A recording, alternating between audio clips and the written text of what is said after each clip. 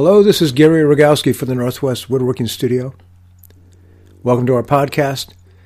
Today's topic, glue changes everything. Or an alternative title, what could go wrong?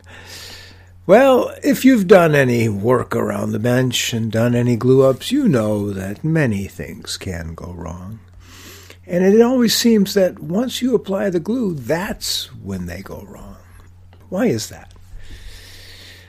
Well, there's something about the glue, there's something about us, there's something about our preparation and our speed. We are approaching the 11th hour. Our patience is at a minimum and we are at a maximum, and we want to get the job done. We need to slow down. Oh, I remember one of my first glue-ups. It was a table or something. I don't remember the exact piece, but I had not labeled the pieces carefully. And I'd put one piece on backwards. And it was an apron into a table leg, I think. And it didn't look right. It looked terrible. I could not hammer it apart. I had no clamps to push it apart. It wasn't a complete disaster, but it was a learning experience. Well, let's just put it that way. So I went out and I bought some clamps that I could reverse the heads on. And I was ready. I was ready, by golly, for the next time that I needed to pull a piece apart, which has never happened. I have never needed those clamps to do that job.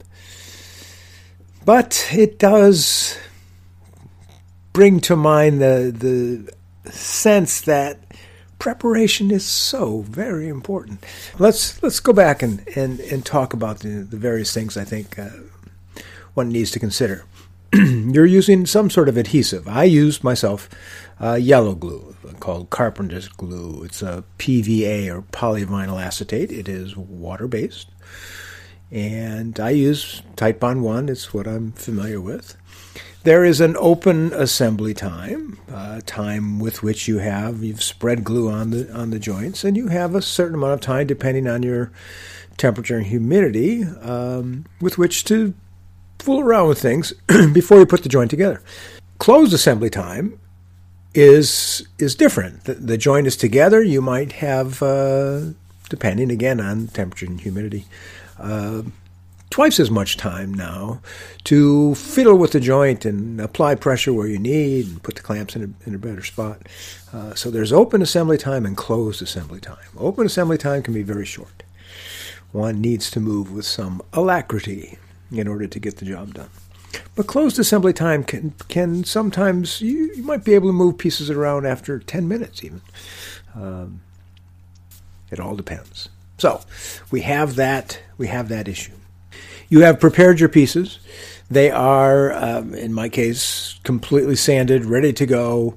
I apply the glue with brush or stick and go to put the pieces together. This just happened. I'll tell you this story. I'm making a panel. Basically, it's a lid for a small box, but it's made up of 4 separate pieces because there's a shape sort of diving into the center of the piece. It would be very difficult to do if the panel were full size. So I made 4 pieces and shaped them individually, cut grooves around their edges and around 2 edges, and used splines to glue the 4 pieces together. And I glued the 2 pieces end to end first, end grain to end grain first, and the other 2 end grain to end grain first, and that was fine. And then I had 1 long spline, the long grain to long grain joint. What could go wrong? Well, I put on the glue and got to put on a little extra, Why do we do that? Because the glue gets in the way. There's these hydraulic issues that come into play when you put too much glue in a joint. There's no room for it. Where's it going to go? If there's no place for it to squeeze out immediately, it's going to take its time working its way out of this spot.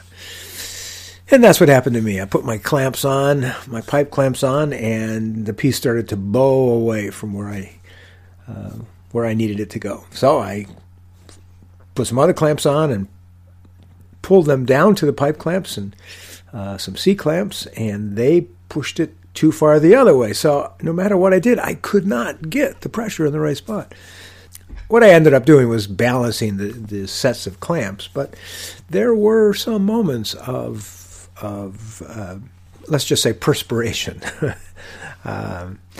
which brings to mind another important point about glue-ups that I think one should always bear in mind. 'Twere better, I think, to have a woodworking friend come and help you glue up.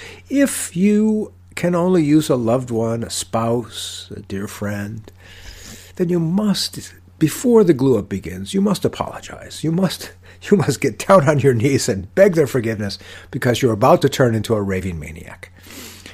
The application of glue can change one's demeanor from a seemingly normal person into a crazy fool trying to get the clamps and get everything right, and nothing's working, and a spouse or loved one just won't quite get it like a woodworking friend will, who, I must point out, will remain completely calm while you are tearing your hair out looking for another clamp that you've misplaced. It's fascinating how calm I am during one of my students' glue-ups, and how anxiety-ridden I am during one of my difficult ones. We had a glue-up one time. It was a tripod base, and I had these flying buttresses coming out of the tripod legs, and they were curved, of course, like any good-looking flying buttress would be. And to apply pressure, I clamped pieces to the buttress and then had notches cut in those pieces to put my clamps onto. So it was, not exactly a direct line of pressure. It's sort of sideways pressure trying to pull things in. And the last one, I glued up 3 of these, and the last one I had my students help me. We had about 4 people trying to pull this thing together. It finally made it, but it was a challenge. I'm thinking of putting out a workout tape called Woodworking Aerobics. I think that getting your heart rate up during a glue up is really pretty simple and pretty easy. You can burn a lot of calories with your glue up. So preparation is the key. Even with that preparation, things will go wrong. You should practice your glue-ups once, twice, half a dozen times. What does it take? Your pieces should be well labeled. You should have all your clamps ready. You should have your little glue pot or glue boat or whatever you're using to store your glue in. You should have a stick or a brush, whatever you use to apply it. You should have a wet rag close by. You should have all these things there, close at hand. The pipe clamps should be ready. The F-style clamps should be ready. C-clamps, whatever you're using, and a few extra. I know when I do a sliding dovetail, I run out of thread on the pipe clamps. I don't have time to unscrew those. The glue is setting up. The wood has swollen. Time is tight. One has to move. As soon as I run out of thread on the one pipe clamp, I throw that aside and pick up the next one and get back to work. I stop to scratch my nose, examine my progress, and things can swell up in a hurry. I know working on driving pins into joints sometimes, if you haven't sized those pins properly, or you stop and go, where's my hammer? And you've started the pin in place, it swells up. It won't go into the hole. It's already swollen up. So for those pins, when I'm pinning a joint, I already size the pins. I run it through a dowel pop to make sure they're the right size. And I move with quickness. Preparation. Have my clamps ready. Have a long diagonal clamp ready to pull things in. Square if need be. All of these things. And yet with all this practice, and you can practice a half a dozen times, as soon as you add the glue, everything changes. The pieces don't line up like you want them to. They line up in exactly the wrong spot. And glue acts as a wonderful lubricant for about 5 seconds. As you watch your pieces slide in the wrong direction. And then they set up. And now what do? You're not ready for it. You're not prepared for it. You don't know how to get the pressure in that spot. Oh, there's so many ways this can go south. So, preparation is important. Clamps are important.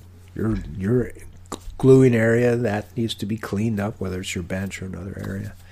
That needs to be well prepared. And then you need to be ready for the things that might occur in the glue up. Those things that come up unannounced, and you have to be ready for those. There is time during the glue up to think, although it does feel like the clock is ticking at a rather rapid pace. There is time to come up with solutions. A hammer is not usually one of them. Well, sometimes it does seem to provide some impetus to break a joint loose, but you have to be careful. You can break the piece too. In our stool class, we have one coming up in the end of January. We glue on the seats, the last part of the job, and boy, we've had some interesting situations arise. For instance, we wedge all our joints. They're all through joints, and we wedge our joints. And students will put too much glue in the wedge slot, so there's a slot cut for the wedge to fit into, and I'll put too much glue in there. And I've seen people hammer the wedge in and have it bounce back out of the hole. You're sitting there going, how is this possible? Well, it's possible because there's no room for it with all the glue, and the glue is non-compressible. So you hit it and it bounces back. So you have to hit it, wait a little bit, let the glue squeeze out around the wedge, and then hit it again. Wait, hit it again. Can't overglue because of that hydraulic issue. There's a section in my book called Handmade. I think the chapter is called "Don't Do It." I won't read you from it, but I'll tell you the tale. This stool project of mine is one that I've done many times. A favorite project, and the first prototype sits behind my bench. It acts as a ladder, a support for pieces held in the vise. I sit on it. It's the prototype, and there it is. I built the first one in 1978, and there it is. So I'm familiar with this piece. I like doing them. They're a challenge because of the compound angles, and there I was gluing it up. I was doing a run of walnut stools, and my sweetie Jane was helping me, and we were trying to get the top on. So that's the last part. The sub-assembly is all put together. Trying to get the top on. Now, if you think about compound angles, the legs are all tipped in towards the center of the piece, and so everything is converging towards that middle, and the tenon sticking out of the end of the leg is closer together than it is at the very top of the leg where the seat will eventually sit. And so you have to stretch the piece apart in order to get the tenon started into the mortises in the seat. You have to stretch it apart and then hammer it down quickly before the glue starts to seize things together, and then get some long pipe clamps on them. And I had learned I'd put a piece of wood across the seat so I wouldn't damage the seat, and then clamp it down. And what I was doing then was clamping directly to the leg of the stool, which was a little precarious. You're sort of up in space there. And during this one particular glue up, I put the long pipe clamp on, and I managed to snap off the bottom corner of one of the legs. Well, I had a little bit of a problem with that. After all this time, after all this effort, I had a little bit of a problem with that.